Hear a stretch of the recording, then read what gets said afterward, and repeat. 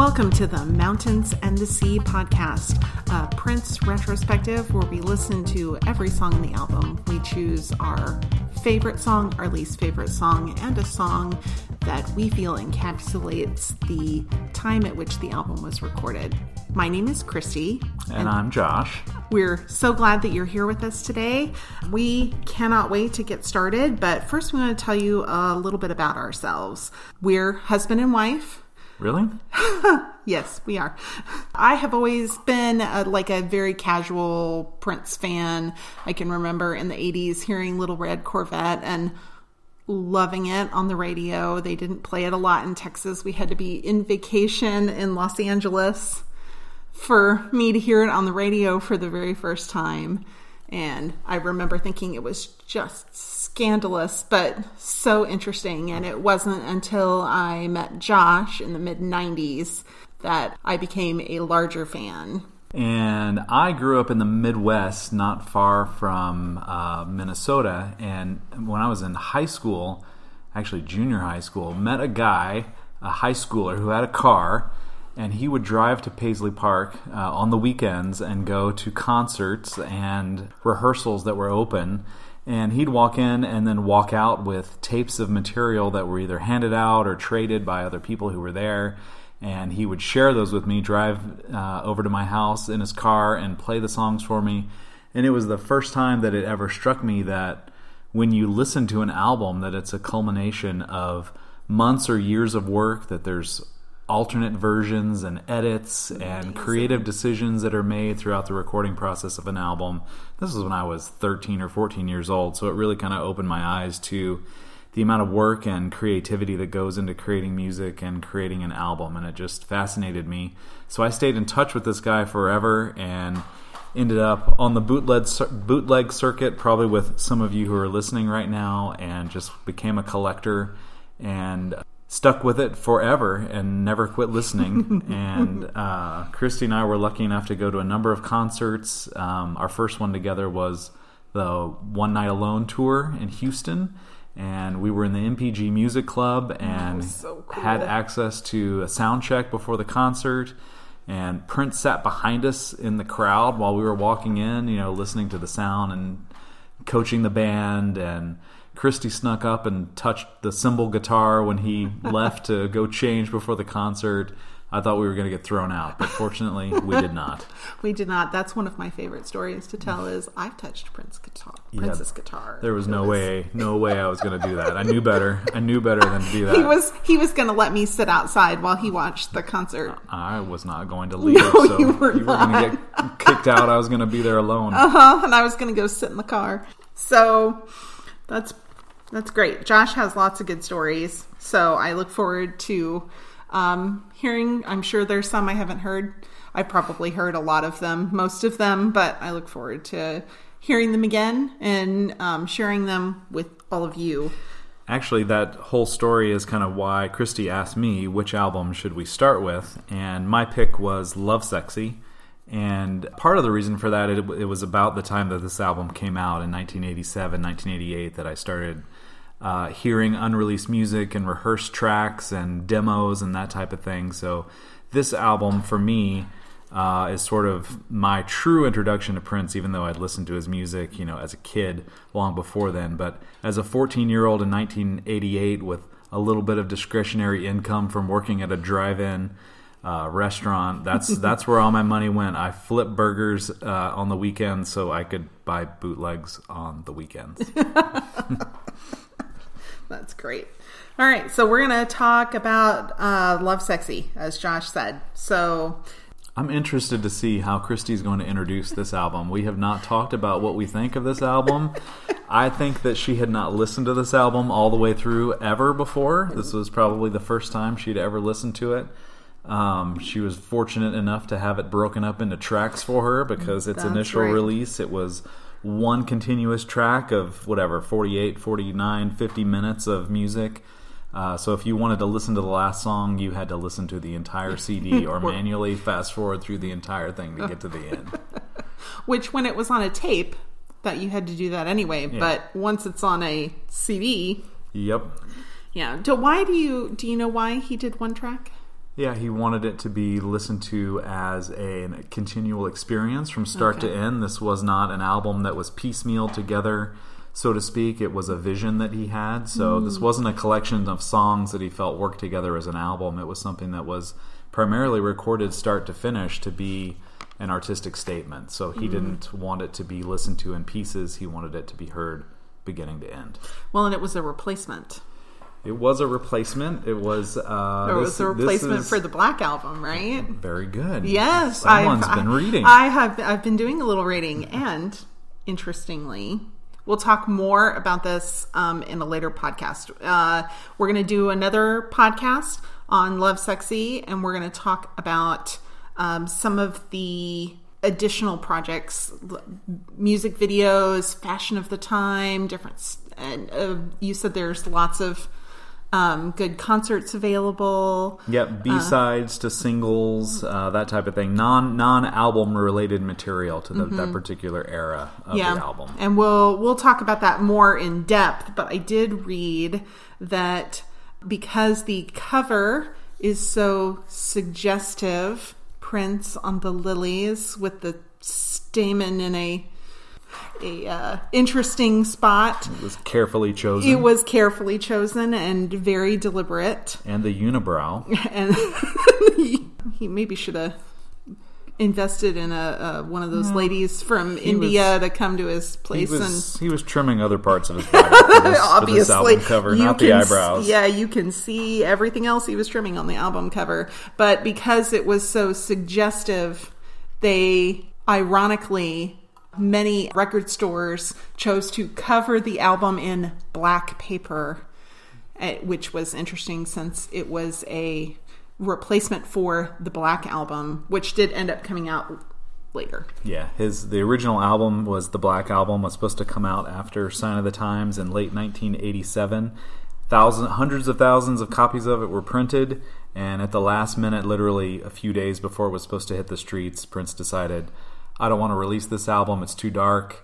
There's rumors that he had a drug experience that caused him to feel this way, but it widely became the most bootlegged album of all time when it was pulled off the shelves. I had a copy of it that was barely listenable for about 7 years before it was finally released, but this album, Lovesexy, was born out of the Black Album, so it's one of the few albums that he recorded that you could say definitely would not exist without the album that came before it. It just so happens that album didn't get released at the time. Mm-hmm. So, and this was a solo effort by Prince, correct? Primarily a solo effort by Prince. All the horn parts are Eric Leeds, Alana Bliss. Right. There's obviously guest singers. Kat does the rap on a lot of these songs. Sheila E. had a part of it also, and Bonnie Boyer and Levi Ceasar Jr. It was his touring band for Sign of the Times that primarily kind of were on the outskirts of this album, but it's mostly a solo effort by Prince. Yeah. All right. Well, let's dive into the actual songs. So I don't know how you prepared for this, but I went through and listened to all of them a few times and made just some notes about my thoughts. I'm sure you have. I prepared for this podcast by buying the CD in May of 1988. Yes. Josh has been preparing for this day his whole life. Aren't you all so lucky? No, I'm the lucky one. All right. I know. So, do you know? I know. I'm sure you do. He said New Power Generation. Was this the first time that we saw New Power Generation? Very good. Okay. First time he referenced it in an album. Really? The term New Power Generation. This was, again, Prince moving on from the golden years of the Revolution and trying to make a statement that, he was still a creative force to be reckoned with, which, of course, very few people doubted. But again, building this identity, starting with this album, the New Power Generation, he refers to it at the beginning of the CD, and beginning of the album, and that would become his band name later. And would really stick with him throughout the rest of his career in different iterations of the NPG. The NPG. Mm-hmm. Yes, we were part of the NPG Music Club, as you said before. That's right. But yes, this album opens with him simply saying, "Welcome to the new power generation." Oh, I would see, and I wasn't sure if that was the first time that it had been released on a recording somewhere, because it was the new power generation very boldly the first when I really started to become what I would consider a fan, somebody who didn't just hear the songs on the radio. Yeah, that was 95. Yeah. So, and I thought it was so sad that he said there was no smack in his brain, and that's why it sounded, in retrospect, oh, gosh, that's heartbreaking. It is, although, I mean, it's not illicit drug use that led to his death. It was something much different. So what he was saying, again, this spawns off of what a lot of people say is the reason for the Black Album being pulled, that he had this vision because of a drug overdose, ecstasy, that this was an evil thing. The album was too nasty, too dirty, too funky, and he didn't want it to be the last thing that he ever released if he weren't to make it. Of course, nasty, dirty, funky is, the best parts of 1980s Prince. You wonder what a drug might have said to him after he released Dirty Mind. Yes, for sure. All right, and then Alphabet Street was the first single. Well, let's not leave I Know just yet. Oh, do you have some more? Cool parts of the song. Oh, well, please do. So it was also a song that was transformed out of another recording that was never released, called The Ball. Uses the same horn track and a lot of the same background party noises, that type of thing, from another previous record that never saw the light of day. When I Know ends, there's some party noises and people making sounds in the background. And that was a segue between The Ball and a song called Joy and Repetition that ended up on the Graffiti Bridge soundtrack later on. And you can actually hear the same party noises on both albums. So the whole segue between I Know and Alphabet Street has seen the light of day a couple times on Prince albums. So is The Ball, does that have anything to do with Crystal Ball? It was on a configuration of the Dream Factory. Okay. The Ball was there. It was as much as a 3 CD set at one point, and it was part of a number of configurations of it. Okay. Again, that was an effort of Prince and the Revolution, and when they disbanded, he moved on and put together Sign of the Times from the remnants of that for his solo effort. Right. And that's why that never saw the light of day. Okay. All right. Now are we ready to move on to Alphabet Street? Sure, honey. Okay, so this was the first single off of the album. This is a fun song. It is a fun song. It's fun for just being fun, and it's fun for what it really means if you start to listen to it a little more closely. So why don't you tell us what it really means? It's oral sex, right? Oh, yes. I forgot. Yes. Well, the first line being "I'm going down." Yeah. Oh, yeah. Might be a small clue. Yeah. Yes. I guess I was thinking of it a little too innocently, as much as I like the dirty, nasty Prince of the 80s. But this song has the sound of innocence and a message of something much darker and deeper. Maybe not darker, just a little more sexy. Yeah. Well... Yeah. And I think innocence also because you hear it on the radio. It's got this fun rhythm guitar part to it. The drums are upbeat. It's very, very simple. Alphabet Street, you kind of think of like Sesame Street. You do think of Sesame Street. This is not a place that Big Bird has ever been. Well, not on Sesame Street, at least. Not on Sesame Street. Maybe on the HBO version of Sesame Street. Well, that explains Horny Pony. Yes, it because does. I wrote that down. It stuck out to me, so it was something I wrote down, and I'm like, that's an interesting choice. Yeah, again, part of the rap at the very end of the song. Right. It wasn't part of the song that made it on the radio. That was a single edit that cut out that entire part. Oh, okay. But, leave it to Prince to release a single from an album called Lovesexy that sounds so innocent and is really about oral sex. Yeah. Okay. And he says New Power Soul in this. Correct. I noticed that because the New Power Generation. Yeah. And had me thinking about that because I just listened to I Know. So, and then there was New Power Soul. I'm like, for sure. This was a whole album of new terminology coming from Prince that hadn't been heard before. Hundalicilia, kind of a funky hallelujah. And New Power Soul being part of that too. Prince was asked many years ago, hey, when are you going to make a gospel album? Especially when he stopped swearing and made his Jehovah Witness faith more prevalent in some of his music. And his answer to that was, I already made a gospel album and it's called Lovesexy. Oh, that's so cool. Very cool. I have to say, I did not like the sexy alphabet. Oh, the recitation at the end? I didn't like it. Well, you don't like mouth sounds in your ears, and that's exactly what that was. That's also true. The dog does the smacking, or the child does the smacking, and it makes me feel stabby. So, sorry, Ingrid Chavez. Yeah.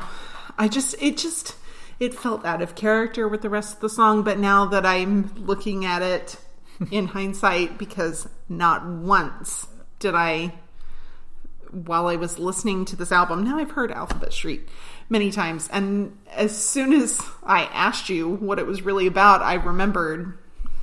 Yeah. So since you were bothered by it, you probably didn't notice that she skipped a letter?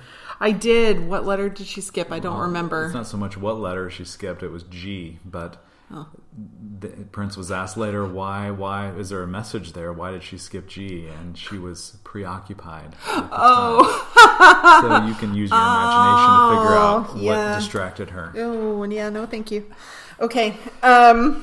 So do you ever wonder why he said he wanted to drive her to Tennessee? Probably that's a popular word. I kind of think it's the longest state. And if you spell out the word Tennessee, each letter with your tongue. Stuff. Yeah, that's it. It's it might probably be kind of fun. Yeah. Yep. Yeah. I would imagine so. Yeah, he didn't take her to Texas. No, I don't know. X's. I think S's are probably a little more popular. Are you ready to move on? Go for it. All right. Glam Slam. Thank you, ma'am. The second single. I really like this. It was very 80s, very fun. It was good. I liked it. You like it? I do. This was one that I never could really... I thought it was a little cheesy at the time, and I still do, but... musically I love it. I love the guitar work in it. It is kind of a 90s glam rock kind of pop single. The video with he's kind of has this blindfold on, and it's a very solo kind of effort in the video. I think kind of encapsulates a little bit. I think the other reason that Glam Slam bugs me just a little bit is I just never could get into the extended version of it. It just kind of sounds extremely dated to me. A little too much trying, I think, to create this kind of aura or sensation around the album. So this wasn't a high point for me, and I didn't think it was a really great single choice either. But I'm just one person with a podcast. Yeah, well, that's fine. That's why we're here, is to hear your opinion. Yeah, but I can see why you would like it. Looking really? at the kind of music you like today, kind of that soaring rock guitar kind of thing, and this if that kind of music was made in 1988, that's what it would sound like. I was a big fan of hair bands at the time, so middle school. Yeah, I liked me some hair bands. Yeah, this is definitely a hair band kind of track. Yeah, agreed. Do you have any interesting stories about Glam Slam? About how I avoided it? No. It held a place in Prince's heart. He named his nightclubs after it. He had a Glam Slam nightclub in Miami and in Minneapolis that were named after the song. Right.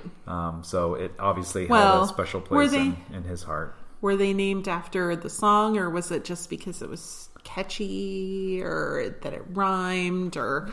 2 4-letter words. I mean, could be a lot of reasons. Maybe all those things. Yeah. But I mean, the song came first, and the nightclubs came later, many years after. So I always thought of it as a hearkening back to the song. Yes.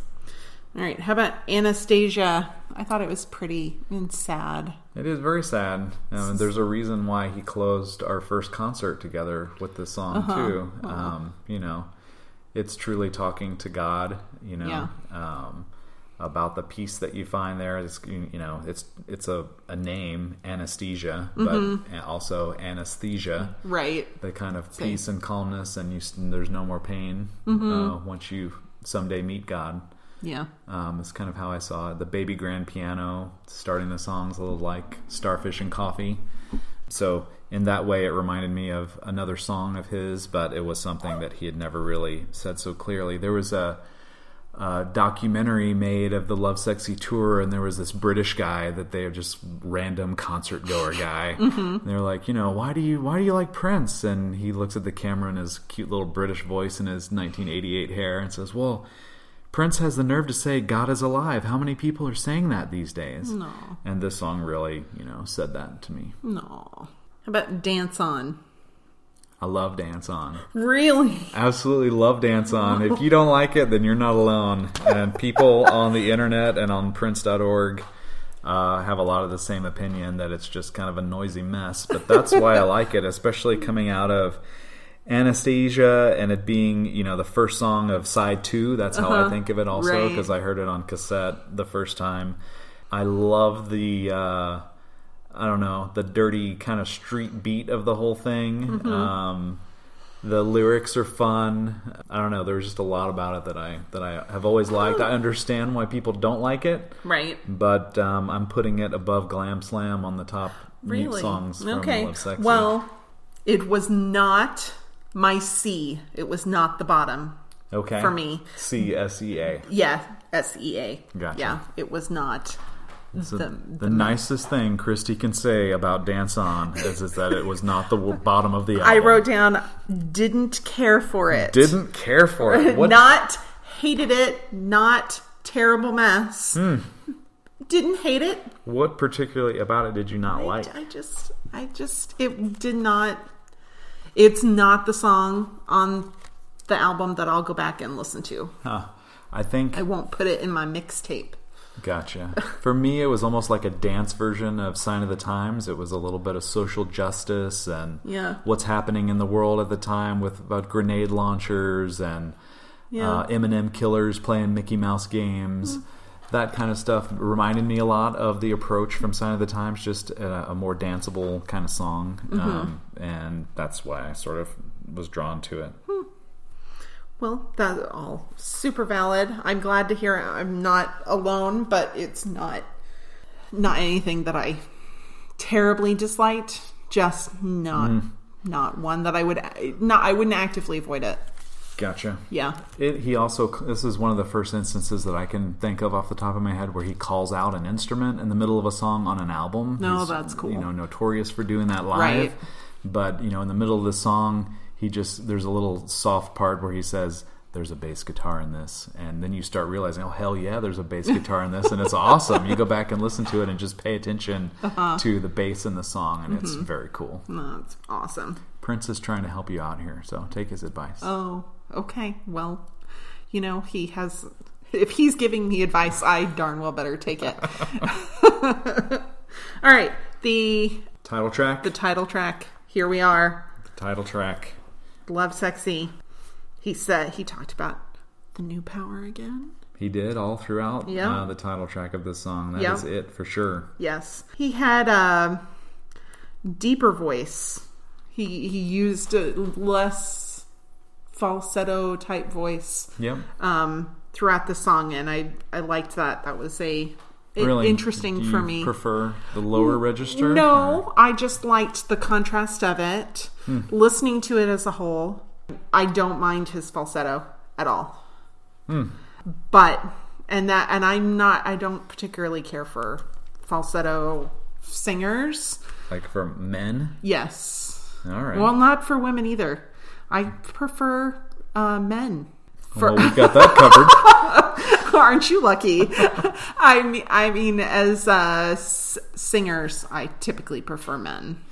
I understand. Yeah. And then you ask Prince what he liked, and he would say, I don't like men's voices. I prefer women's voices. He preferred higher registers and songs. Yeah.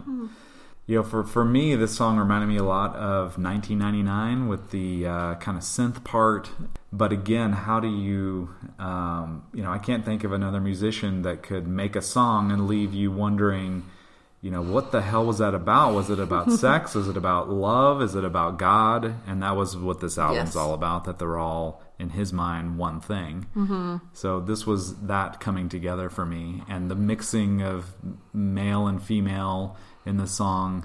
I don't know if you remember, there's this part where Kat is talking to him and her voice gets higher and higher and higher, and it reaches a point where she screams a little bit, and then it starts to lower and lower, lower, and it turns into Prince's voice. Oh, it's very sexy, very... That's a rewindable moment right there. Yeah. Gender bending, for sure. Sort of. Yep. Yeah, intertwining of the two. Even the, wondering, is it about sex, which some people could see as, dirty, nasty? Is it about God? I think he played with that a little bit too by purposely censoring himself in this also. Mm-hmm. There's an intentional beep in the song that covers up a curse word that you're like, why would he do that in an album where he could do whatever he wanted? And to me, I think that was just further blurring the lines and or making a point that it's about putting the good and God and sex together. And some people see it as, taboo, and he saw it as, well, I'm going to cover part of this just to make it kind of more sexy, but then I'm going to unleash it on you in some of these other parts of the song. That's cool. And I liked the echo from I Know. Rain is wet, sugar is sweet. Ah, very good. I'm glad you realized that. I picked up on that, and it really reminded me that it was a cohesive piece of work. It was not tracks on an album. It was an experience. Yeah, that was one of the first times, I think, also on a Prince album where there's some self-referencing happening on the album. He does this a lot later on, but yeah, the album opens with, Ingrid Chavez saying, rain is wet, sugar is sweet, and it turns into a chorus kind of part in the title track later on. Mm-hmm. Yes. Good. You have anything else you want to say about Lovesexy? About that particular song? No, let's keep going. Okay. When Two Are in Love. I thought it was sweet. Nothing's forbidden, nothing's taboo. That's you can definitely take that as sexual because, you can do whatever it is that you want to do when you're in love with the person, as long as everybody's, how do they call it? GGG, good giving and game in your sex life. But I also thought, it's a way of not censoring yourself with the person that you love and just being very open and honest, and you don't have to hide who you truly are. Yeah. Which I thought was also kind of going back to the spirituality thing. Nothing's forbidden, nothing's taboo between you and God. God knows it all anyway. So, you can be honest and open in that part of your relationship too. Yeah. When this album came out, most hardcore Prince fans had already heard this song because it's the one holdover from the Black Album that made it onto Lovesexy. Really? Did you not see that? No, I did not in my research. Good. Yes, if you go back and listen to the Black Album, this is it, note for note, beat for beat. The entire thing was lifted straight from the Black Album. It's the one song that made it onto Lovesexy. Was it on the later release of the Black Album as well? Yep, the later release was exactly as it was originally recorded. There weren't any changes made to it when it saw the light of day. Mm-hmm. So I'm interested to know, if you aren't a fan of the falsetto, then how did this song strike you? Because it's primarily drums and a man's high voice singing this entire song. Like I said before, I don't mind Prince's falsetto. I don't. Not on the whole. There are times when I don't care for it. But on the whole, he is the exception to my rule of not liking men. Well, I say that. I don't like men singing in falsetto. But Freddie Mercury is one of my absolute favorites, which and he is also a rare talent who can do the falsetto properly. I think maybe I just don't like it when they suck at being a falsetto. All right. Hey, if you sing out there, don't suck if you do it high. Well, and I'm not one to judge. I'm just going to say I don't care for it. I'll change the radio station on you if you suck at falsetto. So you called it sweet, too. I mean, parts of the song are sweet. Other parts are extremely dirty, too. Well, I just wondered if you picked up on that listening to it, that some of the lyrics are the thought of his tongue in the V of her love. Yeah. Yes. But even that was sort of sweet to me. Well, it's like, gentle and tender. Yes. It's not exploitation or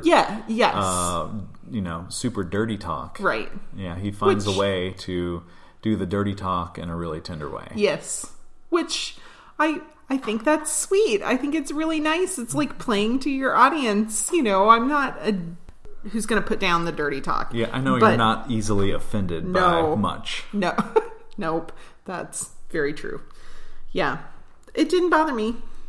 All right. Yeah. Well, what I love doing too is going back and listening to, some really superior editing to me. If you listen how Lovesexy turns into When Two Are in Love, and then go back and listen to the Black Album and realize how the song really starts on just a simple downbeat, and Lovesexy kind of crescendos into When Two Are in Love, and it's done pretty masterfully when you listen to them both. Oh, see, and that's not anything that I would have noticed. I'm not, you're way more into this than I am. And I mean, it's part of, you're an artist and it's part of your job. That's noticing those nuances, even in a medium that's maybe not your area of expertise, is something you were extremely good at. Yeah, no, it just spoke to me, good choice to carry this one out over from the Black Album and making it fit in seamlessly, where you've got an album of music that was recorded and basically written and recorded in basically a 3-month period, and one of the songs on the album was from a different source, and it fits in perfectly. It's pretty cool. Yeah, that is cool. All right, I Wish You Heaven was the third single. Again, to me, not a great single choice. Yeah. I think the song's a little short for me, and a little. I don't want to say monotonous, but it is kind of a single note from start to end. There is not a high point or a low point to the song. And I think that's even, we'll talk about the videos in the next episode, but this was kind of this very 1980s green screen, left to right scrolling video that moves at kind of a medium tempo pace. And, is a great representation of the song to me, and you can't really argue with the message. It's a very, very simple song. It's got very few lyrics to it at all. Well, and I'm going to say I thought it was dated, but I thought it was really pretty. It's pretty. It doesn't have a lot of lyrics. You can sing along to it. I can see why it might have been why he chose it as a single. You play it on the radio, you hear it 4 or 5 times, you know all the words, you can sing along. Isn't that what the casual fan wants? They want a song that they've heard on the top 40 radio station that they can sing along to. That's true. But I think you also are looking for, the casual fan is looking for, well, where's my Let's Go Crazy guitar solo? Or where's my cool no bass thing in When Doves Cry? Or where's my awesome hook from Kiss? And this song doesn't have any of those things. It's very exposing, kind of, laying his soul out there and saying that all he wants is for you to be happy, essentially, is the song. Right. So I don't know that that's a top 40 radio message, but that doesn't mean that it wasn't a beautiful song. Yeah.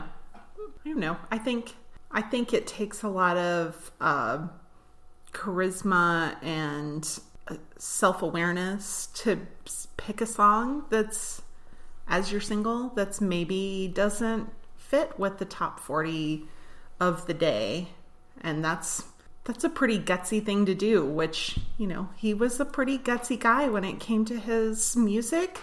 Oh yeah, I don't envy anyone who is sitting in a room with Prince trying to decide, well, what are the singles going to be from this album, because it's not an easy thing to do. The one obvious one he sat there and he said, this is the one we're releasing, and this is the one we're releasing, and this is the one we're releasing. He didn't always get his way with that too, and that was part of the struggles that he ran into later, was complete control. So I don't know for a fact that happened with this song, but it just struck me as great song. I like it. I just don't know that the radio was ready for it then or now. Yeah, that's fair. Positivity. Have you had your plus sign today? Yes, I thought, what a snack. What a snack! Have you had your plus sign today? New mini frosted plus signs. It does kind of sound like a breakfast cereal, sugar-coated breakfast cereal from the 80s. Hey, the estate, if you're listening, we get a cut of this. Make breakfast snacks out of plus signs. Plus signs and some W's, because you dream in W's. That's right, not in Z's, in W's, just to be different. Yeah, or, well, they're wins. Oh. Like, that's kind of how I took it, was you're dreaming in your positivity, you're dreaming in your wins, you're dreaming in the successes that you've had and or hoping for. Yeah, I can see that. I just saw it, well, of course, I'm listening to it too with partially a 14-year-old's mind, because that's how it started with me. But I saw it as, most people have Z's coming out of their head, if you think of them as a cartoon. And here Prince is saying, no, that's not me. I do it differently, so I don't even dream with Z's. Oh, I dream in W's. Oh, we'll see. And maybe that's me bringing today's pop culture, because, people talk about the wins. I'm looking for the win. That's kind of maybe a 20 teens vernacular that I'm applying to it. But isn't that... No, it's great that it still means something 30 years after it was recorded. That's very cool. Yeah. What did you think of the whole spooky electric narrative that, started and finished with this song? Did you not catch on that? Really? Oh, he made references throughout this album to spooky electric, and that was his sort of funky term for the devil throughout this entire album. I didn't know that. That spooky electric won't be your boss. If you live this way, then the devil will stay away from you. Oh. So it's sort of his roadmap in a way for, speaking from experience, the listener would gather that this is how you give yourself to God, and this is how you turn your back on the devil. So there was this, spooky electric vibe, and that was his funky way of talking about, who Satan is and fitting into the song Positivity. Did not catch that, but... Yeah, we got to do some re-listening. Yes, I will definitely have to. I'm surprised. I'd be very surprised if you didn't have some mouth noises notes on this song too, because there's a moment at the end of this song where he's clearly has something in his mouth and is talking like directly into the microphone. It didn't bother me.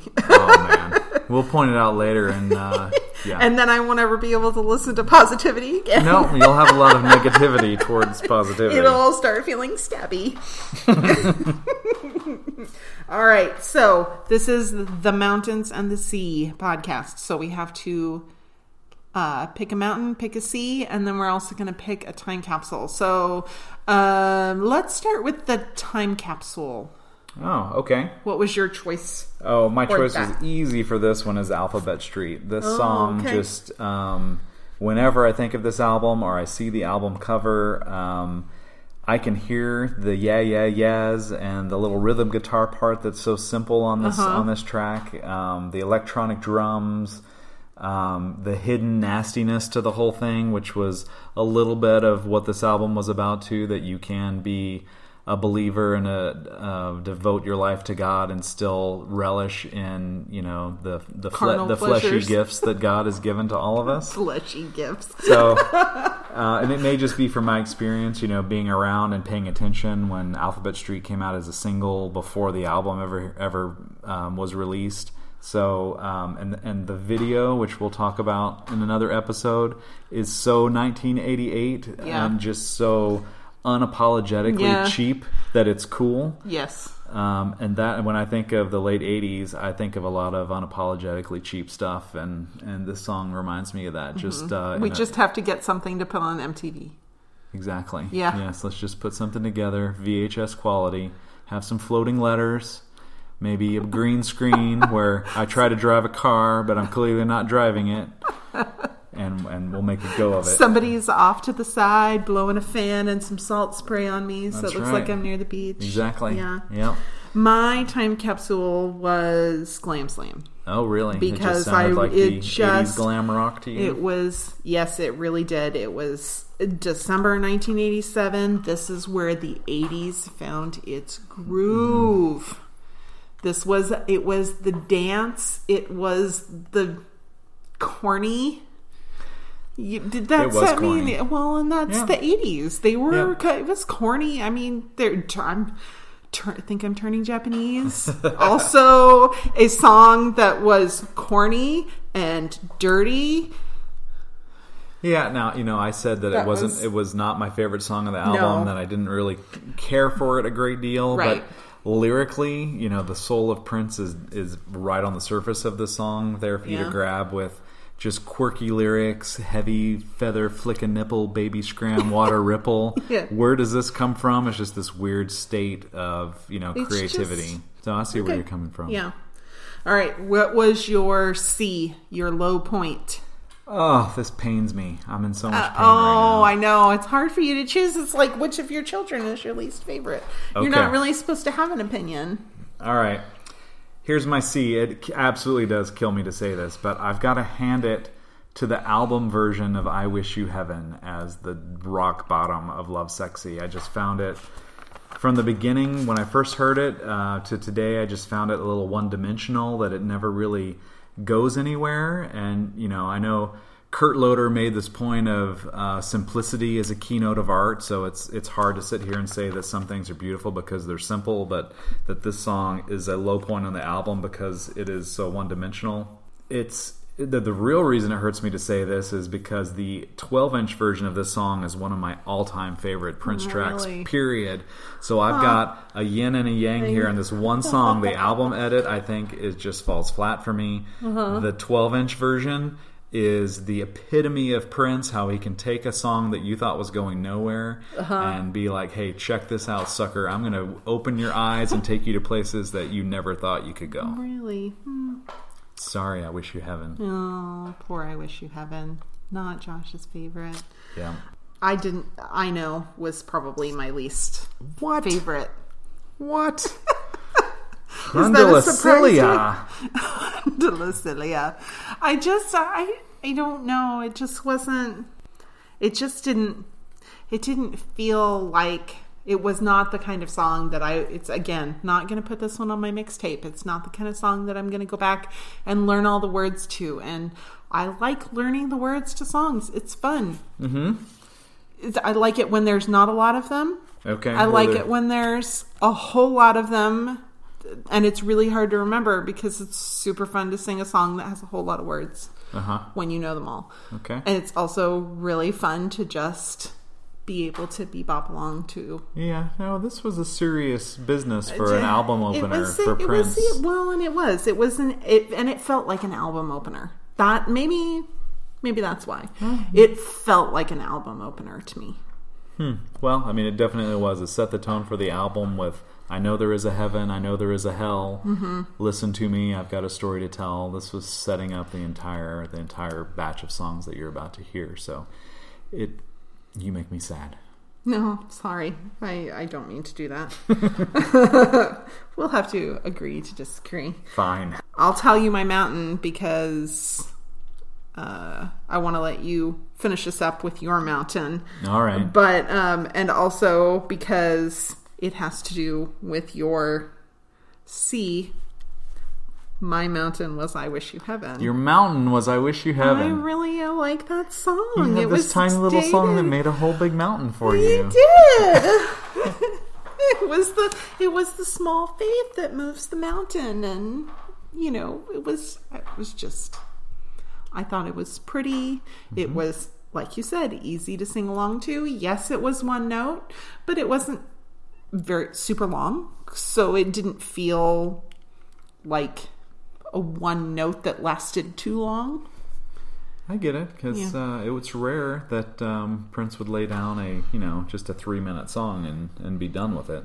Right. Clearly he wasn't done with the song. If you've got access to the long version of this song, he was nowhere near done with I Wish You Heaven when he recorded this song. But very interesting. I thought about what is the song that she would like the best off of this album, knowing you hadn't heard the entire thing. And I knew there were some songs that you had never heard before, probably, too. And I thought it would be Glam Slam. I thought that would be your thing. You thought that would be?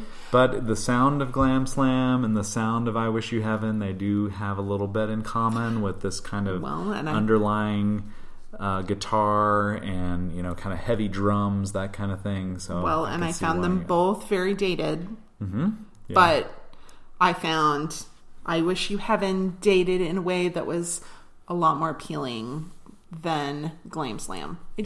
I thought Glam Slam was fun, but it was not my favorite kind of 80s. This was more the 80s that I would choose to listen to. Yeah, you like to revisit it? Yeah. I mean, and I'm not one that's going to revisit the 80s a lot. I liked the 80s a lot when I was in high school, and then there was Pearl Jam and Nirvana. Yeah, they went in a different direction. And then you introduced me to Prince's More Than Purple Rain and Little Red Corvette. Yep. But then I also think I Wish You Heaven and Glam Slam is a little bit of Prince's precursor to, if there was a version of Prince grunge, it had to take the form of a song like Glam Slam or I Wish You Heaven. It wasn't just going to be, marbles in my mouth kind of music. Yes. It was going to be something a little more meaningful than that, especially for Prince at this time. Yeah. So I see where you're coming from. Yeah. All right, so tell us your mountain. All right, well, I'm going back to a song we've already we talked about at length. We talked about them all. And we talked about all the songs on this album. If you're picking one that we haven't talked about, then we have a problem. That's right. You've missed the point of the podcast. Well, no, you missed the hidden track on the CD. No, only because you didn't put it in my iTunes for me. I think a lot of diehard Prince fans would choose Anesthesia as the pick for the mountain or the high point of this album, and I could not disagree with them. It truly is, and it's a song that stood the test of time, and a song that Prince himself came back and revisited for some of the tours that clearly meant the most to him, like the One Night Alone tour that you and I saw. Right. This is the song that closed out the tour, so it was rare for him to go back to a song that was at the time 13 years old and make it a showcase piece. Man, it was 13 years old. It was 13 years old. And it's 30 now. Yep. We're nearly dead. No, we're seasoned. Yeah, we have a lot of interesting things to say because we've lived some life. We have. So while I'll hand it to diehard Prince fans, many of you I know are going to say Anesthesia is the one, but for me, there's no turning away from the title track of the album, Lovesexy. The way it harkened back to 1999 to me a little bit with the synths, but it really didn't borrow from that song.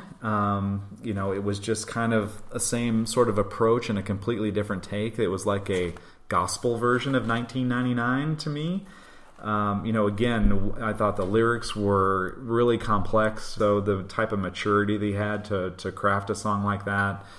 And, you get through it, and again, you're thinking, is this a song about sex? Is this a song about love? Is it a song from the standpoint of a man or from the standpoint of a woman? And it was a blending of all those things that I think he did so well that made this song stand out to me. It's Prince so artfully mixed together in a gender-bending role that I think only he could pay off. He could pull off. And, just for that reason alone, I thought that's got to be the mountain of this album for me. Yeah. Well, and you can't discount the fact that he named this album Lovesexy. I mean, that is the name of it, and that's got to tell you something about the title track. There was something there for him that was the heart and soul of the album. Yeah, this is what all the other songs, revolved around the sun that was Lovesexy at the time. That's awesome. So cool. It was nice to sit down with my husband and chat for a while about something that he knows an awful lot about and that I know some about. Well, and I feel like for us that's a role reversal because you are the smart one of the family. Oh, that's not true, so but thank you. So to sit down and talk about something where, I don't know, I haven't purposely spent my life listening to this music to record any thoughts on it, but for you to want to do it with me is a lot of fun. So this is my birthday gift, by the way. This is what I asked for my birthday, was to be able to sit down with my husband a couple times a month and chat about something that he loves. Yeah, well, that's a pretty selfless birthday gift. It's not for you. It's you want to spend time doing something together with something that you knew that I could do without much preparation and that you would have to do a lot of work to prepare for. So thanks for listening to the album with me. Absolutely. So next time we're going to talk about music videos, fashion, any interesting, weird, unusual stories from the time period. We're also going to talk about the ancillary songs. I'm kind of excited to talk about some of those. And I'm going to need to get I wish you had it in 12-inch, because for some reason I missed that when I was listening to them. So I have more preparation to do. All right. Well, if you had heard it, you would know it. Yeah, I would. Because part of your brain would be over there on that wall. Well, since it was my top, hopefully it'll be something that I really appreciate. So for all of you listeners, we appreciate you so much being here, and we want to connect with you. You can email us at tmatspodcast, TMATS podcast @gmail.com, the mountains and the sea. That's what TMATS stands for. You can search TMATS podcast on Facebook, and you can reach us on the tweets at TMATS podcast. Yeah. So, if there's something you have heard that you want us to talk about, yeah, or tell us what you disagree with. Yeah. Tell us your mountain. Tell us your sea. Tell us your time capsule. And, tell us we're wrong. Tell us we're awesome and right. That's more what I want to hear. But if you want to tell us that we're wrong about something, I'll take it under advisement. True. And also have to say thank you to the folks over on Prince.org, princevault.com, which is just this awesome resource of information that we couldn't do this without, and it's out there for free for everyone to take a look at. I would also encourage you to buy this album if you've ever been in a dark spot and thought, I wonder if Prince ever recorded an album to help me find God. This is the one. You're not going to find it anywhere else. This is the one. All right. Awesome. Well, thank you so much, and we'll see you in a couple weeks.